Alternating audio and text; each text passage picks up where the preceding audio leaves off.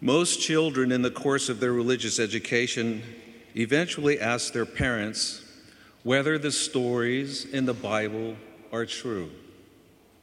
And hopefully with enough lived experience, we all discover that only a story can convey what is true because it speaks the language of human experience. Because unlike facts, concepts, or ideas, a story has the unique ability to let us step into an event, to move around in it and make it our own.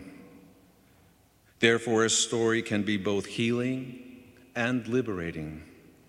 And that's what today's story of the prodigal son does. It heals and it liberates. Of all the parables Jesus preached, the story of the prodigal son is perhaps the most endearing because it names the human relationship so completely. The story of the prodigal son comes after the parable of the lost sheep and the lost coin. All three stories are about separation and reunion, and they all reflect a critical truth: that there is something absolutely essential we learn about ourselves by losing and finding that we cannot know in any other way. In this story, a father loses his son. The son dares to ask for his father's estate, but the son's request is more than, "Dad, give me some of your stuff," because in the culture of the first century Palestine, to ask for your father's estate while he is still living is essentially to wish your father dead. So the son essentially says, "Father, I wish you dead, and I want my own life apart from you." And as the story goes on, the father obliges, and the young son runs off to a distant country, quickly squandering his inheritance, and soon he is hungry and destitute. He returns home, prepared to confess to his father that he has failed and no longer deserves to be called one of his sons. The younger son has hit rock bottom, but then he comes to his senses. Rather than being bitter, he becomes content, even eager to be treated no more than as a hired worker.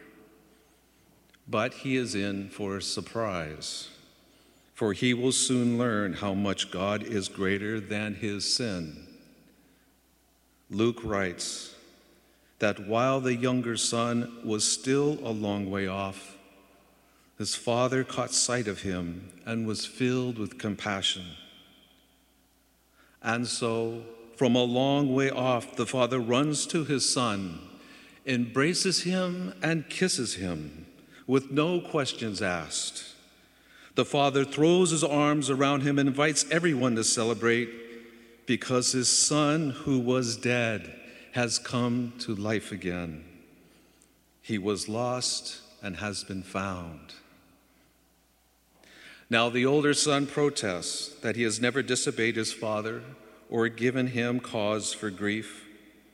And this is true, but the older son is trying to find his legitimacy in duty and obligation rather than love. "Everything I have is yours," the father insists. Words of God's intention for us from the beginning of creation. Everything I have is yours. The God who is forever waiting for us to come home, the God who comes running to us in our need, the God who always acts first to embrace us in his mercy before we can say we're sorry. In this parable, God is like the waiting father who welcomes his homes without explanation, not because he is a son, but because he is a returned son, and therefore a redeemed son. And here is the language of our humanity. It's only when we are lost do we find what it means to be found. It is in the losing that we are found. To be found in the eyes of another is a profound experience, and it is one of the most consistent experiences in Scripture. Paradoxically, being lost isn't the end of the world. Rather, it is the way we come home to God in the world. Almost all biblical figures are transformed sinners, not people who walk a straight line to God. This parable of the prodigal son has the powerful message to change us because we see ourselves in both sons. When in our lives have we been the younger son who took pride in doing the wrong thing, believing selfishly that it was the right thing? And when in our lives have we been the older son who took pride in doing what we believed was the right thing, but for the wrong motives?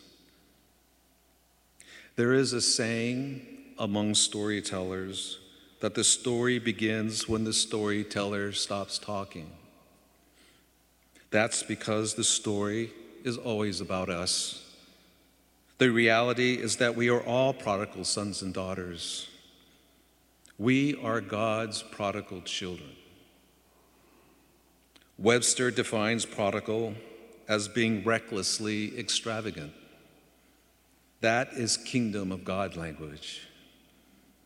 And so just as God is recklessly extravagant in his mercy, we must be recklessly extravagant in ours.